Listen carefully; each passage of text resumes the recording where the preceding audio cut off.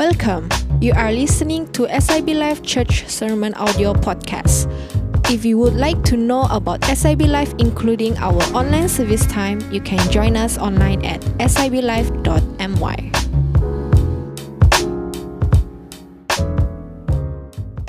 Shalom, jemaat Tuhan yang saya kasih sekalian, apa khabar semua? Ya, saya suka cita kerana dapat sekali lagi kita bertemu dalam online ini, dan saya percaya Tuhan ingin berbicara dengan setiap kita, termasuk saya sendiri dari firman Dia. Amin.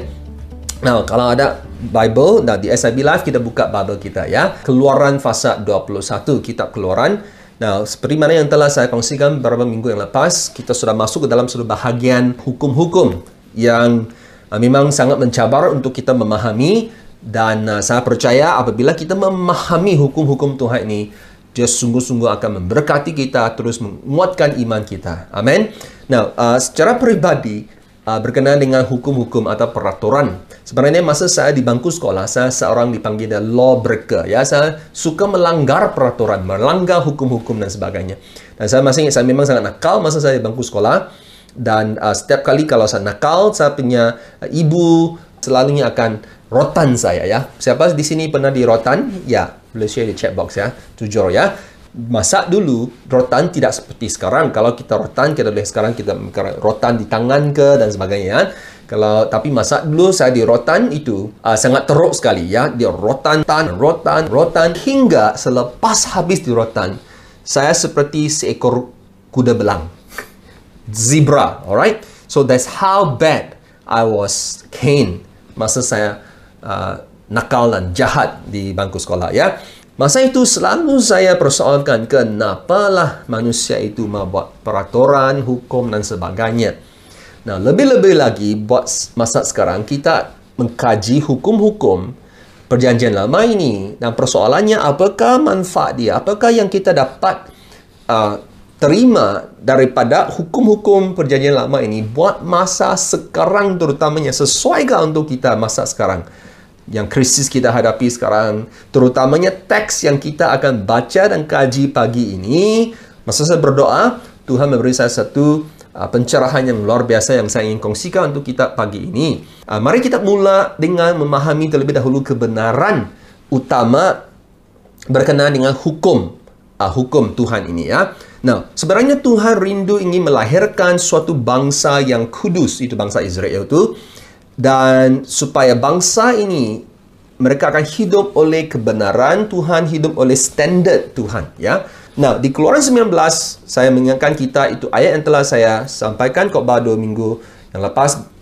Jadi sekarang jika kamu sungguh-sungguh mendengarkan firman-Ku, Tuhan bilang, dan berpegang pada janjiku, maka kamu akan menjadi harta kesayanganku sendiri dari antara segala bangsa, sebab akulah yang mempunyai seluruh bumi. Kamu akan menjadi bagiku kerajaan imam dan bangsa yang kudus. Satu bangsa yang kudus, bukan satu bangsa yang biasa, tapi bangsa yang kudus, di mana Rasul Petrus dia petik dari Keluaran 19 ini, dan dia sambungkan di situ 1 Petrus pasal 2 ayat 9, supaya kita menjadi kerajaan imam dan bangsa yang kudus, supaya untuk apa? Kamu memberitakan perbuatan-perbuatan yang besar dari Dia, dari Tuhan, yang telah memanggil kamu keluar dari kegelapan kepada terangnya yang ajaib. Amin. Ini juga boleh diaplikasikan untuk kehidupan kita di dalam Kristus. Amin. Jadi maksudnya apabila orang lain melihat kita, saudaraku, orang di sekeliling kita, di tempat kita bekerja, tempat kita bersekolah, melihat kita, persoalannya adakah mereka melihat kita milik kepada kegelapan atau milik kepada terang, saudaraku?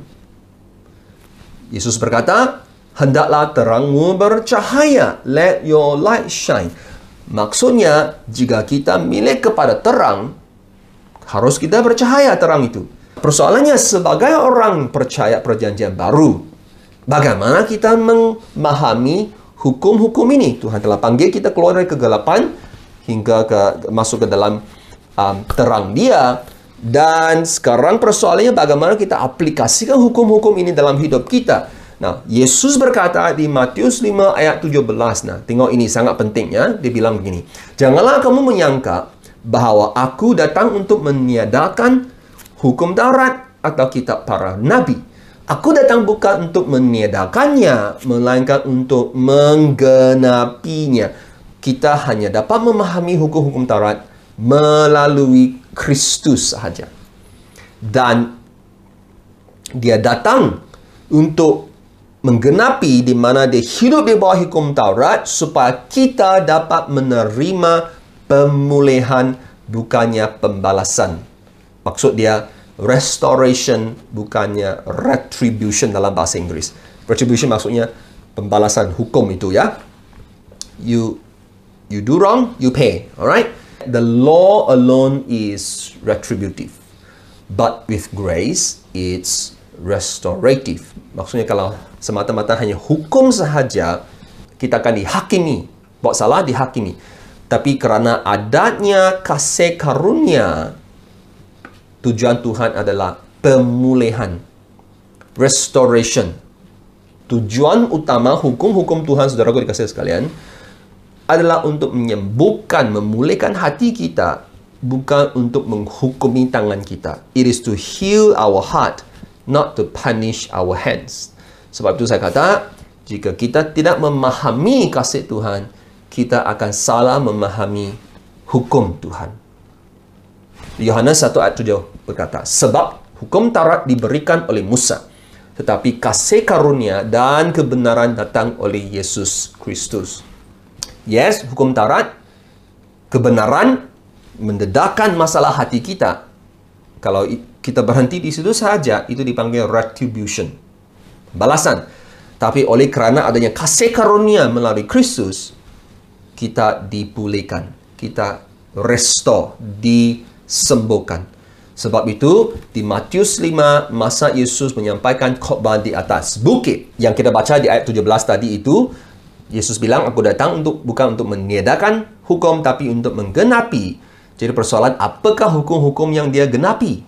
Dia memberi kita beberapa contoh di Matius 5, terus dia bicara hukum. Kita ada baca, dia bilang, kamu telah membaca dalam hukum kata, jangan kau membunuh. Tapi Yesus bilang apa? Tetapi jangan kamu marah dalam hati kamu, saudaraku. Sebab marah saja dalam hati pun sudah itu dosa. Yesus bilang. Ya, maksud jika kamu nak datang menyembah Tuhan, persembahkan persembahan bagi Tuhan, Yesus bilang apa? Pergi berdamai dengan kamu punya saudara terlebih dahulu. Reconcile first kalau kamu adanya marah dalam hati kamu terhadap kamu punya saudara. Jadi jangan kamu datang sembah dia, bawa persembahan. Tuhan tidak akan terima kalau kita tidak reconcile terlebih dahulu, berdamai terlebih dahulu. Kemudian Yesus, dia sambung satu lagi contoh bagaimana dia menggenapi hukum Taurat. Dia bilang, kamu telah baca di hukum, mata ganti mata, gigi ganti gigi. Tapi Yesus bilang apa? Aku berkata kamu, siapapun yang menampar pipi kanan kamu, biarlah mereka menampar pipi kiri kamu. Maksudnya mengasihi musuh kamu. Ya, right? Jangan kamu balas dengan dia cabut gigi kamu, kamu nak cabut gigi balik. Jangan bawa begitu, dia bilang. Jika seorang hendak mendakwa kamu, mau dapatkan kamu baju, bagi jubah kamu juga. Jika siapa yang mau paksa kamu berjalan satu batu, kamu jalanlah 2 batu untuk dia. Dan jika sesiapa minta sesuatu daripada kamu, berikan saja. Kalau mereka nak minta pinjam sesuatu daripada kamu, jangan usahlah kau berpaling daripada dia. Apa yang Yesus sedang bicara, maksud dia datang menggenapi hukum Taurat. Yesus sedang membetulkan hati kita terlebih dahulu, bukan tangan kita, saudaraku. Sebab kenapa? When the heart is right, your hands will do right. Kalau hati kita itu benar, tangan kita akan melakukan apa yang benar, saudaraku. Apakah yang Tuhan Yesus mau mengajar kita tentang hukum? Selepas dia bicara di khotbah atas bukit, fasa 5, fasa 6, dan di fasa 7, masa dia nak sampai ke penghujungnya, ini yang Yesus bilang, segala sesuatu yang kamu kehendaki supaya orang perbuat kepadamu, perbuatlah demikian juga kepada mereka. Segala sesuatu, apa yang kamu mau orang lain berbuat kepada kamu, kamu harus terlebih dahulu berbuat kepada mereka. Itulah isi seluruh hukum Taurat dan kitab para nabi. Bahasa Inggeris, sums up all the laws. Maksudnya, apakah yang menjadi kesimpulan bagi semua hukum-hukum Taurat ini? Ini dia. Berbuat kepada orang lain apa yang kamu mahu orang lain perbuat kepada kamu. This is the law. You do good, don't do evil. Buat baik, jangan buat jahat. Jangan lalai, jangan abaikan orang lain, jangan neglect orang. Kita mesti menghargai orang yang lain. Value other people. Now, saya rasa Rasul Paulus, dia dapat menyimpulkan ini secara luar biasa dalam surat dia kepada jemaat di Filipi, di mana dia menyatakan kita harus mencontohi, ikut contoh teladan Tuhan Yesus. Dan dia bilang seperti ini. Dia kata dengan tidak mencari kepentingan sendiri. Seperti Tuhan Yesus kan. Jangan kita mencari kepentingan sendiri atau puji-pujian yang sia-sia. Sebaliknya, hendaklah dengan rendah hati yang seorang menganggap yang lain lebih utama daripada dirinya sendiri. Dan janganlah tiap orang hanya memperhatikan kepentingan sendiri, tetapi kepentingan orang lain juga. Value others above yourself. Itulah maksudnya yang dibicarakan oleh Tuhan bahawa do to others, berbuat kepada orang yang lain seperti mana kamu yang mahu mereka berbuat kepada kamu. Maksudnya kalau kita simpulkan, kita mesti selalu menganggap orang yang lain lebih utama daripada kita. Selalu buat baik terhadap orang yang lain. Jadi apa yang saya bicara dengan kita pagi ini adalah hargailah orang lain lebih daripada diri kita. Value others above yourself. Dalam bahasa Inggris, hargailah orang lain melebihi diri kita. Saya hanya ada satu poin sahaja untuk kita pagi ini. Ini poin dia. Bagaimana kita memahami hukum Taurat? Kita mesti memahami melalui Yesus. Apa yang Yesus cuba mau mengajar kita adalah menghargai, value other people above ourselves. Apabila kita mempraktikkan, menghidupkan ini prinsip dalam kehidupan kita, senang kita untuk memahami hukum-hukum Taurat ini, terutamanya apa yang kita akan baca sekarang. Keluaran 21.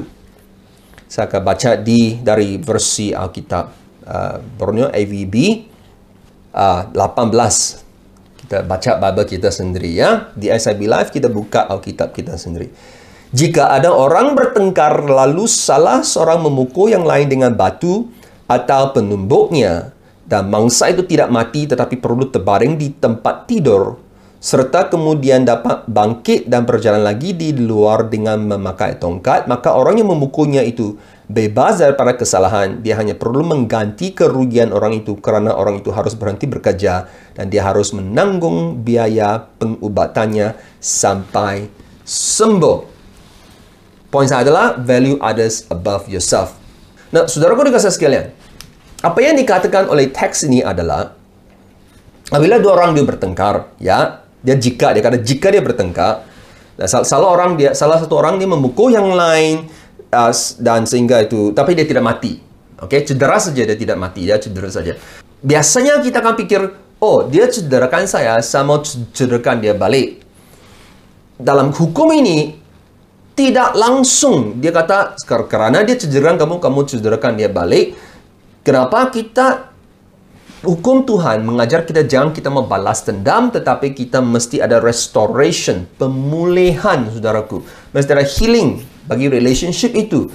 Sebab itu Tuhan perintahkan itu orang yang bersalah memberi pampasan dan memastikan orang yang telah dia cederakan itu completely healed sampai dia sembuh.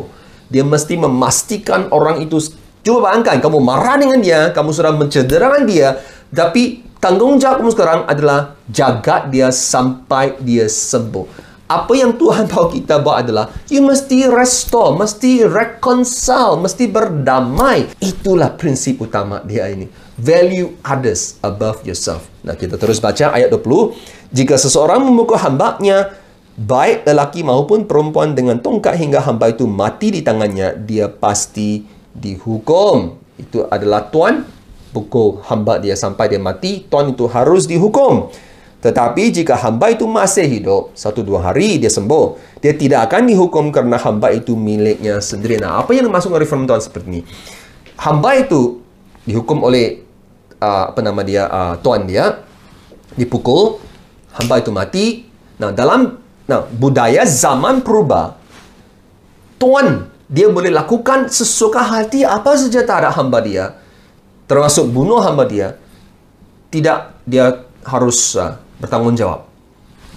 Ini adalah budaya duniawi, tapi hukum Tuhan ini melindungi hamba-hamba daripada dimanipulasi, daripada dilayani dengan teruk sekali, di mana mereka harus dilayani sebagai manusia, ya, bukannya sebagai binatang. Jadi jika katakan tuan itu pukul, dia sembuh 1-2 hari. Kenapa begitu spesifik 1-2 hari? Nah, sebenarnya teks ini berkenaan dengan disiplin, bukannya penyiksaan. Maksudnya apabila hamba itu dia mungkin memberontak, ya, terhadap tuannya, habis tuan itu dia menghukum dia, denda dia. Biasanya dulu firman itu kata dengan tongkat, mereka akan pukul di belakang tu, ya, dengan tongkat sebagai satu denda, ya, sebab dia memberontak dan sebagainya. Dan biasanya mungkin 1-2 hari dia akan sembuh, sudah akan baik. Itu yang dimasukkan oleh firman Tuhan ini, disiplin. Tapi kalau ada tuannya begitu geram, panas baran, mungkin mereka adanya tidak tahu menghargai hamba mereka, tidak tahu value hamba mereka itu, mereka akan pukul terlalu keras sehingga hamba itu mati. Dia yang harus bayar dengan hidup. Itu yang nyawa dia sendiri. Itu yang dikatakan oleh Tuhan, ya. Jadi maksudnya dalam hukum ini, dia seperti mendorong, memaksa Tuhan harus menghargai hamba-hamba mereka. Sehingga mau disiplin mereka pun mesti disiplin dengan respect. Malahan, hukum Tuhan ini mengangkat nilai hamba-hamba. Kita lihat di ayat 26. Kita lompat ke ayat 26, kita lihat, ya. Jika seseorang memukul mata hamba lelakinya, dia pukul mata dia, itu tuan pukul, atau mata hamba perempuannya, sama laki perempuan, tiada yang perempuan lebih rendah tu, hingga merosakkannya, maka dia harus memerdekakan hamba itu untuk mengganti matanya itu. Jika dipukulnya sampai tertanggal gigi hamba lakinya atau gigi hamba perempuannya, maka dia harus membebaskan hamba itu untuk mengganti giginya itu. Nah, apa yang dimasukkan adalah, saudaraku, maksudnya, kalau kita lihat nanti ada satu hukum yang mata ganti mata, gigi ganti gigi, kan? Berbeda dari segi aplikasi hukum ini terhadap hamba-hamba. Apabila tuan, katakan, dia tampar, dia marah sama dia hamba dia tampar dia seperti satu penghinaan sehingga gigi dia patah. Alright? Mengikut hukum ini, gigi saja tahu, bukan ganti gigi, tapi hamba itu akan dibagi freedom, kemerdekaan. Wow! Tuhan terus angkat itu nilai hamba satu level yang tinggi, saudaraku. Jadi sehingga itu tuan pemilik kepada itu hamba, mereka harus berhati-hati. Apabila mereka mau denda hamba-hamba mereka, mesti penuh respect. Mengajar tuan harus menghargai orang yang lain, termasuk hamba-hamba mereka. Jadi bos semua sini, kalau kamu adalah majikan bos, value your workers. Hargailah hamba-hambamu, ya, para pekerja kamu. Amin. Ayat 22 kita sambung, ya. Kembali ke ayat 22. Apa yang firman itu berkata?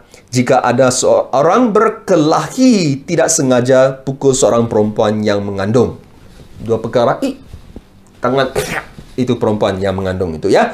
Sehingga kandungannya itu gugur. Nah, sebenarnya perkataan bukannya gugur, maksudnya dia keluar. Okay? In English we call it premature birth, ya, dilahirkan belum sampai tu waktu, kan, dilahirkan tu, bukannya guguran, maksudnya keluar, dilahirkan. Walaupun perempuan itu selamat, maka orang itu pasti didenda sebanyak yang dikenakan oleh suami perempuan itu kepadanya, dan dia harus membayarnya untuk mendapati apa yang diputuskan hakim. Maksudnya, kalau you berkelahi, bertengkar, kemudian you lawan gaduh, you tepuk itu perempuan berdiri sebelah, dan perempuan itu kerana itu dia anak dia keluar dengan lebih awal, mungkin kerana itu mungkin dia mati juga, tapi nanti kita baca, ya. Jadi itu suami kepada perempuan itu, dia minta apa saja papasan kamu harus bayar, ganti rugi. Nah, itu yang dikatakan oleh firman Tuhan, ya. Teruskan kita baca di sini ayat 23. Tetapi jika berlaku kecederaan yang parah sama ada kepada ibu ataupun kepada anak kandungan dia itu, parah kecederaan itu, engkau harus membayar nyawa digantinya nyawa. Wow. Mata ganti mata, gigi dan gigi, tangan diganti tangan, kaki diganti kaki, luka terbakar diganti luka terbakar, luka diganti luka, dan bilur diganti bilur. Nah, apa yang kita nak faham di sini? Kecederaan itu sangat parah. Mungkin nyawa, mungkin mata, mungkin tangan dan sebagainya. Kalau kamu perhatikan, firman Tuhan kata, kalau mata satu biji, ganti satu mata satu biji. Nyawa, ganti nyawa. Tangan satu, ganti tangan dengan satu. Kenapa ini penting? Dia tidak kata kalau satu mata ganti dengan dua mata. Tidak cakap begitu. Why? Sebab hukum ini sebenarnya mencegah keganasan ataupun restrain violence. Kenapa? Sebab hukum ini sebenarnya untuk menyekat keinginan manusia yang biasanya kita mau membalas dendam. Wah, kamu telah mengambil nyawa saya, mencederakan saya, mata saya begini, saya mau bunuh kamu. Sebab biasanya apabila kita marah, kita nak menuntut itu keadilan, sehingga kita nak akan tidak kesedaran kita melakukan sesuatu yang jauh lebih yang sepatutnya. Kecenderungan kita adalah untuk membalas balik lebih banyak terhadap pihak yang telah menyakiti kita daripada apa yang telah mereka lakukan kehadap kita. Tahu, saudaraku dikasih sayang, kalau kita hidup oleh hukum di dunia ini. Sebagai contoh, saya seorang uncle saya, story dia waktu malam dia pandu kereta melalui itu sebuah kampung. Sangat gelap itu jalan, tak ada street lights, dan tiba-tiba ada seekor lembu muncul di tengah jalan dan dia langgar itu lembu. Dan lembu itu ialah terbaring di atas itu jalan, tidak tahu dia mati ke hidup, begitu kan. Dan apabila itu semua orang di kampung terdengar itu terjadi, mereka lari keluar dengan parang, dengan apa saja yang boleh dijadikan senjata. Mereka lari dan mereka menuntut, panggil uncle saya keluar dari itu kereta. Tapi uncle saya smart, lepas dia langgar itu lembu, terus dia telefon itu polis, report ya. Now, lembu saja, tapi apa yang mereka tuntut? Nyawa uncle saya. Boleh faham tak? Maksud saya, apabila hati kita ini penuh dengan kemarahan, kita akan lakukan apa saja yang sebenarnya tak masuk akal. Jauh kita mau tuntut revenge, pembalasan, kita mau balas dendam. Itulah masalah hati kita. Sebab itu, hukum ini secara langsung nak mencegah kita daripada buat revenge. Wow. Sebenarnya, saudaraku, inilah apa yang Tuhan Yesus lakukan masa dia datang. Kenapa dia datang dengan kasih karunia supaya kita tidak hidup dengan mesti hukum macam ini. No. Adanya perdamaian, adanya forgiveness, saudaraku. Firman Tuhan berkata, jika kamu bertengkar, maksudnya kita ada pilihan. Jangan kita pilih bergaduh kalau boleh. Jangan kita pilih bertengkar, kita marah-marah di hati. Itu Yesus bilang apa? Jika hati kau marah, belum lagi yang bunuh, hati marah, itu sudah membunuh. Maksudnya, settle dulu hati kita. Kalau hati kita tidak marah, tidak mau balas dendam, tidak mau ada kepahitan, tidak kita akan bergaduh, dan tidaklah adanya itu kemalangan terjadi sehingga menyebabkan orang yang lain cedera ataupun mati. Jadi, if you value others, menghargai orang lain lebih daripada diri kita, tidak kau mau bergaduh, saudaraku. Itu yang dimaksudkan firman Tuhan. Amin. Value others above yourself. Ya. Nah, kita habiskan ayat 28. Jika seekor lembu menanduk seorang lelaki atau perempuan sehingga mati orang itu, maka lembu itu mesti direjam dan dagingnya tidak boleh dimakan. Sedangkan pemilik lembu itu bebas daripada kesalahan. Akan tetapi, jika lembu itu sejak dahulu memang sering menanduk dan pemiliknya tidak mau menjaganya, pemilik tak mau menjaga, dia tahu dia selalu menanduk, walaupun sudah diberikan peringatan itu pemilik, lalu lembu itu menanduk, mati seorang lelaki atau perempuan, maka lembu itu harus direjam dan pemiliknya pun harus dihukum mati. Nah, kalau kita perhatikan ini hukum sangat-sangat luar biasa. Nah, ini binatang, you bilang, macam mana itu mau kaitkan dengan value others, menghargai orang yang lain? Oh, sangat besar kaitan dia. Nah, hukum ini memberi kita satu prinsip dalam bahasa Inggeris, intent and neglect. Apa itu? Prinsip niat, intent, niat, dan neglect, kelalaian atau pengabaian. Okey? Nah, kalau kita perhatikan, kalau itu lembu, dia merejam seorang, mati. Tiba-tiba. Dan itu pemilik tidak tahu apa terjadi, kenapa dia merejam. Jadi, kalau kita lihat itu niat, intent. Itu pemilik tak ada intent, tak ada niat yang jahat di situ. Dia tidak tahu, saya pun terkejut macam itu kan. Macam dia tiba-tiba kena itu mad cow disease kan. Ya, saya panggil dia mad cow disease. Benar, ini memang satu penyakit yang benar, yang wujud dah. Itu mad cow disease, penyakit mad cow. Lembu gila, alright? Tapi jika tuan itu memang dia tahu lembu dia itu ada masalah, ada mad, ada gila, dia boleh merejam, dia sering merejam, tapi dia tidak menjaga dia. Harus dia mengambil tanggungjawab di mana bukan lembu saja dibunuh, tapi pemilik itu juga harus dibunuh. Jadi yang pertama itu berkenaan dengan niat, tak ada niat jahat. Tapi yang kedua adalah berkenaan dengan kelalaian, pengabaian ataupun negligence dalam bahasa Inggeris. Jangan kita bilang, bukan salah saya, itu salah binatang. No. Kamu sudah tahu. Maksudnya, mengikut hukum ini, jika kita sudah tahu, sudah ada keupayaan, ada kemampuan untuk memberhentikan sesuatu yang jahat daripada berlaku, tapi kita sikap tidak peduli. Tidak apa. Bukan hal saya. Tuhan akan minta kita memberi tanggungjawab. Kita lihat, perhatikan Tuhan mengambil berat tentang negligence, kelalaian, sikap pengabaian, tidak peduli ini. Very seriously. Maksudnya, jika kita boleh membuat baik, tapi kita tidak buat baik, Tuhan akan menghukum kita. Ayat yang ke-32, ini yang luar biasa ayat ini.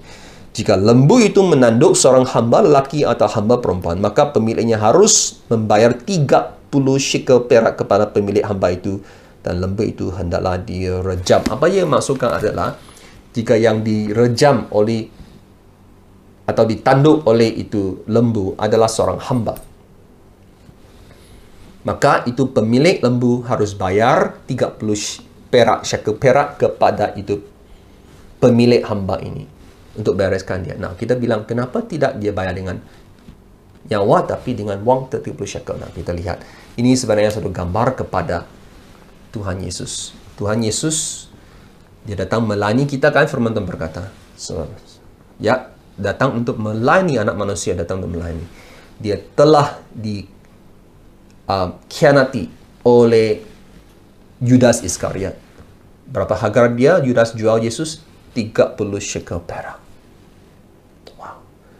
Maksudnya, Tuhan Yesus telah mengambil itu tempat kita yang di mana nilai kita hanya 30 shekel saja. Dia sudah ambil di tempat supaya hari ini tidak ada lagi sesiapapun, termasuk jika dikatakan adalah hamba-hamba, yang hanya bernilai 30 shekel perak saja. Tapi setiap kita, apakah nilai, tanda harga dalam hidup kita? Iaitu adalah anak Allah. Anak domba Allah yang telah bayar harganya untuk kita di atas kayu salib. Ada amen? That's how much Jesus loves you and I. Amen. Jadi apabila saudaraku, Anda menghargai orang lain lebih daripada diri kita, kita akan memastikan kita bertindak dengan penuh bertanggung jawab dan sentiasa mempertimbangkan kepentingan orang lain, saudaraku. Jadi hukum ini sebenarnya mengajar kita supaya kita jangan mementingkan diri. Apabila kita mementingkan diri, kita tidak akan melakukan tanggungjawab kita, bahagian kita. Misalnya kita belajar untuk case virus sekarang, COVID. Kenapa kita harus sentiasa ikut SOP? Pakai mask. Kenapa? Ada orang bilang, saya tidak takut mati. Saya suka buat ni, saya suka buat ni. Saya tidak mau pakai mask, saya tidak takut mati. Ini isu bukannya kamu takut mati ke tidak, saudaraku. Ini isu adalah kalau kamu menjadi jangkiti itu virus, bukan saja yang kau mati, kamu akan juga menjangkiti orang yang lain, menjadi spreader virus itu. Jadi kalau kamu tidak mau menjaga diri kamu menjadi spreader, itu pentingkan diri, kamu tidak value others. You see? Nah, yang terakhirnya, ini yang sangat luar biasa ya, 33. Jika seseorang membuka sebuah lubang, atau jika seseorang menggali sebuah lubang, gali lubang pun ada kaitannya, tidak menutupnya. Kalau tidak menutup lubang, lalu seekor lembu atau keledai jatuh ke dalamnya, maka pemilik lubang itu harus membayar ganti rugi kepada pemilik itu binatang. Hendaklah dia membayar mengikut harga binatang itu kepada pemiliknya, dan bangkai binatang menjadi miliknya. So, dia boleh ambil lah, alright? So, apa yang dimaksudkan ini sebelum kita habiskannya? Nah, zaman dulu, mereka mau buka itu lubang untuk simpan gandum ke, simpan air dan sebagainya. Ya, itu adalah praktis mereka zaman dulu. Tapi kalau mereka nak buka itu lubang, mereka harus berjaga-jaga untuk menutupinya. Ini adalah suatu prinsip bertanggung jawab. Maksudnya kalau kamu tidak berhati-hati menutupinya, tidak pikirkan orang yang lain, kau bilang, ini lubang saya, tidak apalah, saya tak boleh tahu. Saya tahu ini lubang, saya tidak akan jatuh. Orang lain jatuh, biarkan. Inilah sikap tidak bertanggung jawab, saudaraku. Nah, apa yang special? Kita lihat ayat seterusnya ya. 35. Jika lembu seseorang melukai lembu orang yang lain sampai mati, ini berkenaan dengan binatang. Seekor lembu cerakan lembu yang lain sampai mati, maka lembu yang hidup itu harus dijual dan wangnya harus bahagi dua, pemilik dan juga itu yang lembu dia kena bunuh itu. Akan tetapi jika sudah diketahui bahawa lembu itu sejak dahulu sering menanduk, maksudnya lembu ini pemilik sudah tahu dia sering menanduk, memang dia sudah ada mad cow, dan pemiliknya tidak mau menjaga, dia tidak mau menjaganya, maka dia harus membayar ganti rugi penuh. Bukan dia share 50%, tapi penuh ganti rugi.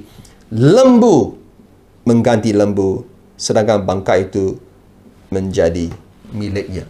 Apa maksud dia? Jadi ini berkenaan again kelalaian. Kamu sudah tahu, kamu tidak buat baik. Orang yang menghargai yang lain, dia sentiasa pikirkan, saya mesti berjaga-jaga jangan sehingganya sesuatu yang tidak bagus terjadi kepada orang yang lain.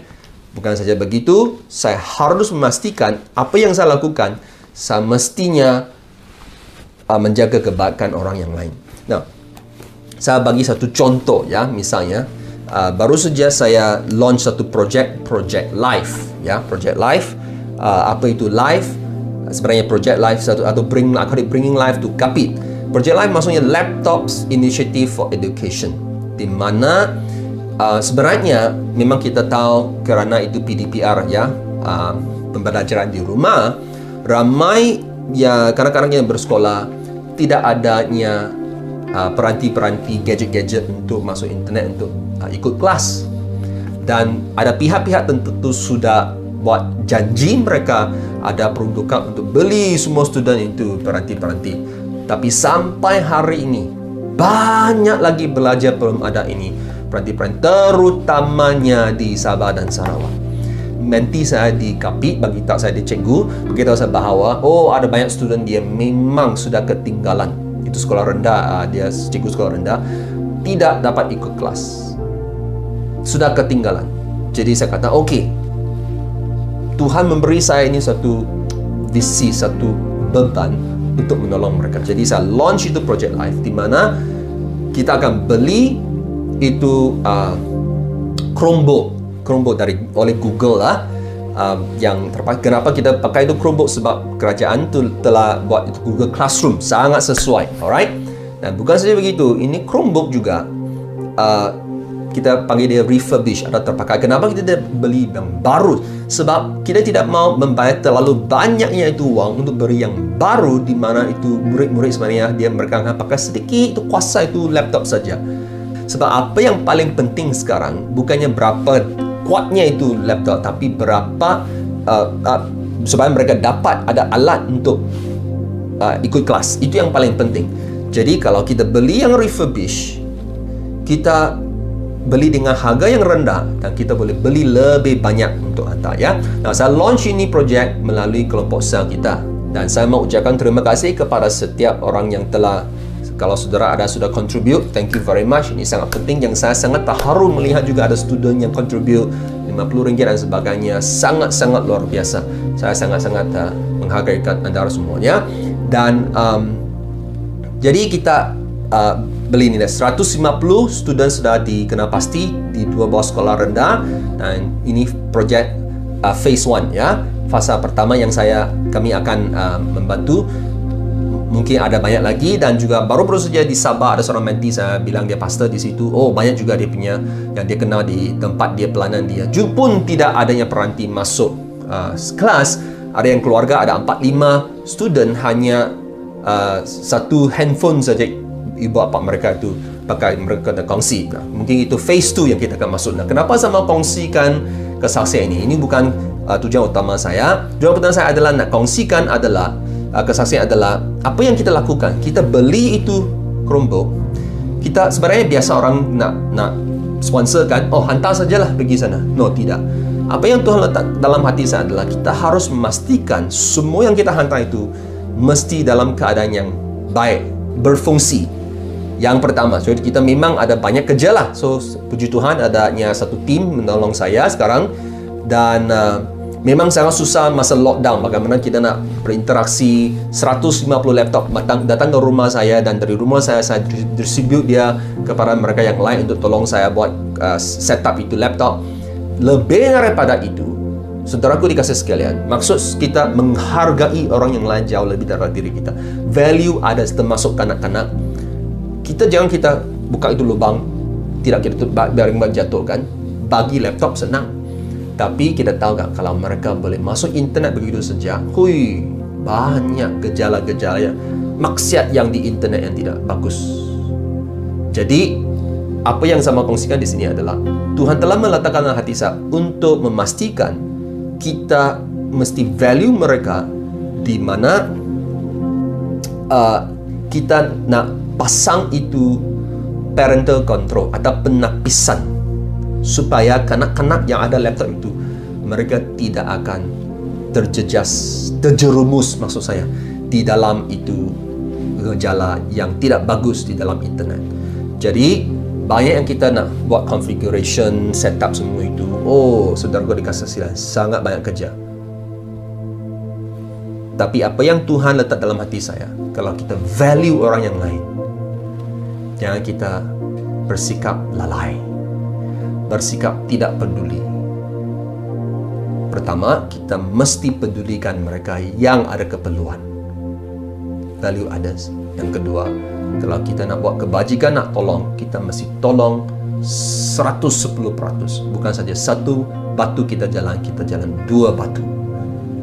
Itulah suatu prinsip yang sangat penting untuk kita belajar, saudaraku. Jadi dalam beberapa minggu lagi, dan saya berharap next week kita boleh hantar itu laptop, dan saya akan update lagi untuk kita apakah yang seterusnya.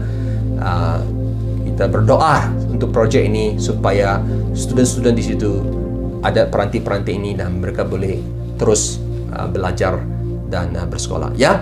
So doakan untuk kita. Nah, mari kita berdoa bersama ini. Saya ingin kita meresponi kepada firman Tuhan ini secara pribadi.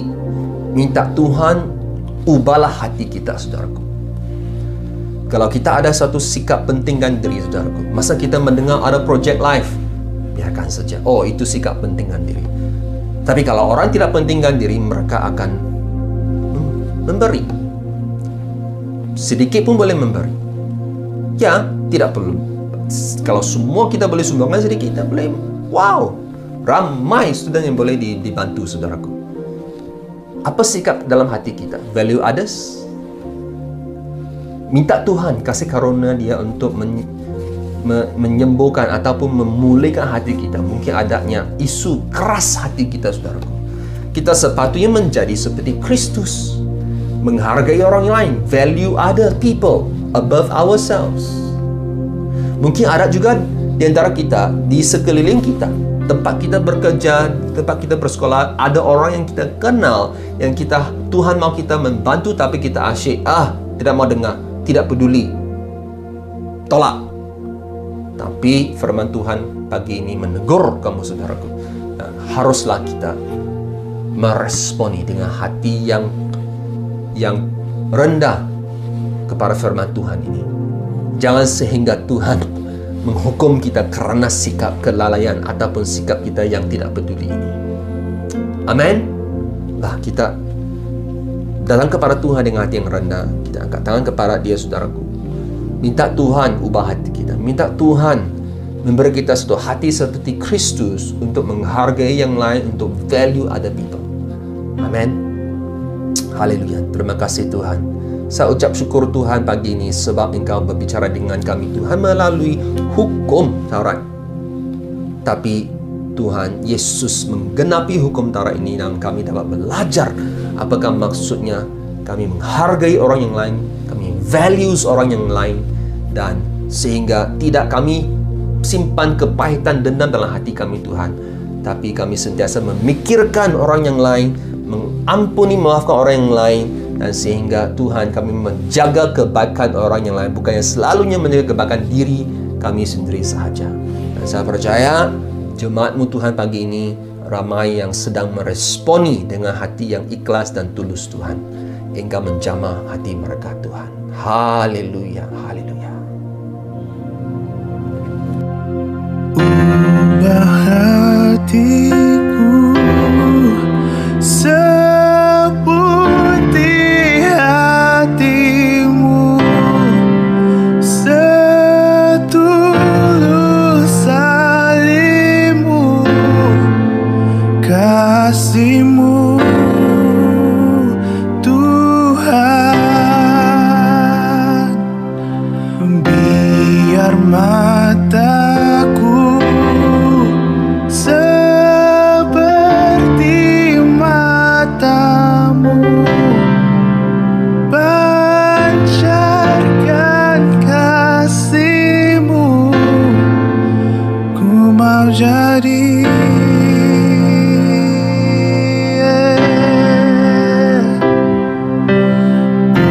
ubah hatiku seperti hatimu, setulus salibmu, kasih-Mu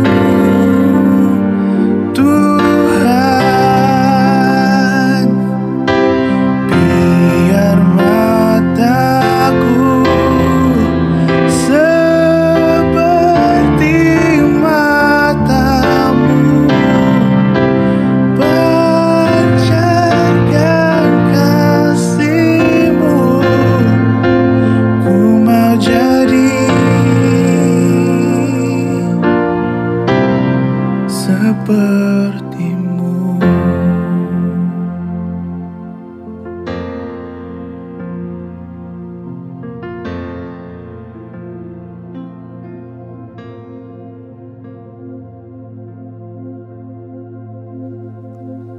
Haleluya Tuhan. Ya Tuhan, ubahlah hati kami Tuhan. Berikanlah kami hati yang baru, bukan hati yang seperti batu, tapi hati yang lembut, yang senang sedia dibentuk oleh kasih-Mu Tuhan. Sehingga kami Tuhan, apa yang kami belajar, seperti mana yang Tuhan Yesus telah katakan, dalam segala sesuatu perbuatlah kepada yang lain seperti mana yang kami mereka perbuat kepada kami Tuhan. Itulah isi yang paling penting hukum Tuhan. That sums up all the laws. We must value other people. We must serve other people. We must care for other people. Dan saya percaya Tuhan pagi ini Engkau telah berbicara dengan jelas sekali. Engkau telah menegur beramai kami Tuhan di antara kami Tuhan, sehingga kami pagi ini ingin bertobat Tuhan daripada sikap kelalaian, sikap tidak peduli, tidak seperti Tuhan Yesus. Engkau merindukan kami untuk bercahaya, shine our light, tapi kami di sebaliknya melakukan yang di sebaliknya. kami menyorok, menyembunyikan diri di dalam kegelapan. Tapi Tuhan, pagi ini Engkau telah lepaskan kami daripada segala kegelapan dan kami telah masuk ke dalam terang-Mu. Dan di mana kami berada dan pergi Tuhan, kami menjadi terang. Go to your office, bless your office. Go to your workplace, bless your workplace, church. Saya percaya Tuhan akan pakai kamu secara luar biasa untuk menjadi berkat, menerangi segala kegelapan di keliling kita, terutamanya pada waktu sekarang yang di mana krisis pandemik semakinnya mencabar. Saya percaya Tuhan akan pakai saudara untuk menjadi berkat, menjadi terang di tengah-tengah kegelapan. Amin. Kalau kamu percaya, terima dia, terima. Ucap syukur kepada Tuhan atas pekerjaannya dalam hidup kita. Haleluya, terima kasih Tuhan. Kami ucap syukur semua ini, saudaraku yang kasih sekalian. Saya memberkatimu dengan kasih karunia Tuhan, dengan life dari Tuhan. Dan saya percaya seisi keluargamu sentiasa akan dilindungi oleh kasih karunia dan oleh darah Tuhan Yesus. I bless you, church. Haleluya. Terimalah firman Tuhan ini, terimalah berkat Tuhan ini, terimalah hadirat Tuhan ini, sehinggalah tidak pernah engkau akan rasa ketakutan, tetapi penuh dengan damai sejahtera di dalam Kristus. Terima kasih Tuhan. Kami terima ini dengan hati yang penuh kesyukuran Tuhan. Kami ucap syukur. We love you Jesus. Dalam nama Tuhan Yesus Kristus, semua yang percaya katakan Amen. Amen. Mari kita beri pujian kepada Tuhan sekali lagi. Come on, let's praise God. Let's thank God. Haleluya. Sekali lagi terima kasih saudaraku dan sekalian, engkau telah mengambil masa, meluangkan masa untuk menyertai kebaktian kita pagi ini, dan saya percaya saudara telah diberkati oleh hadirat oleh firman Tuhan. Amin. Nah, sekali lagi saya mau mengingatkan kita 30 hari bulan Julai nanti adanya gabungan doa 3 wilayah, dan saya dorongkan saudara untuk meluangkan masa. Kita harus berdoa. Kalau terutamanya saudara adalah anak-anak Sabah Sarawak, tidak boleh kamu ada alasannya, tidak boleh kecualikan. Must come and pray together. Ini sesuatu yang luar biasa. I will call it the history lah, sejarah di mana kita berdoa cara seperti ini ya. So saya mendorongkan saudara untuk join us ya. So God bless you. Tuhan berkati. Kirimkan salam kasih saya kepada keluarga kamu, dan kami sentiasa mendoakan untuk keluarga kamu di Sabah dan Sarawak. God bless you. Love you people. Bye bye.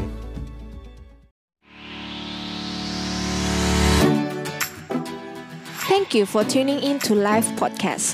We hope that you will be challenged by this message and you will share it with your friends, family member, and co-worker. We hope you have a great day. God bless you.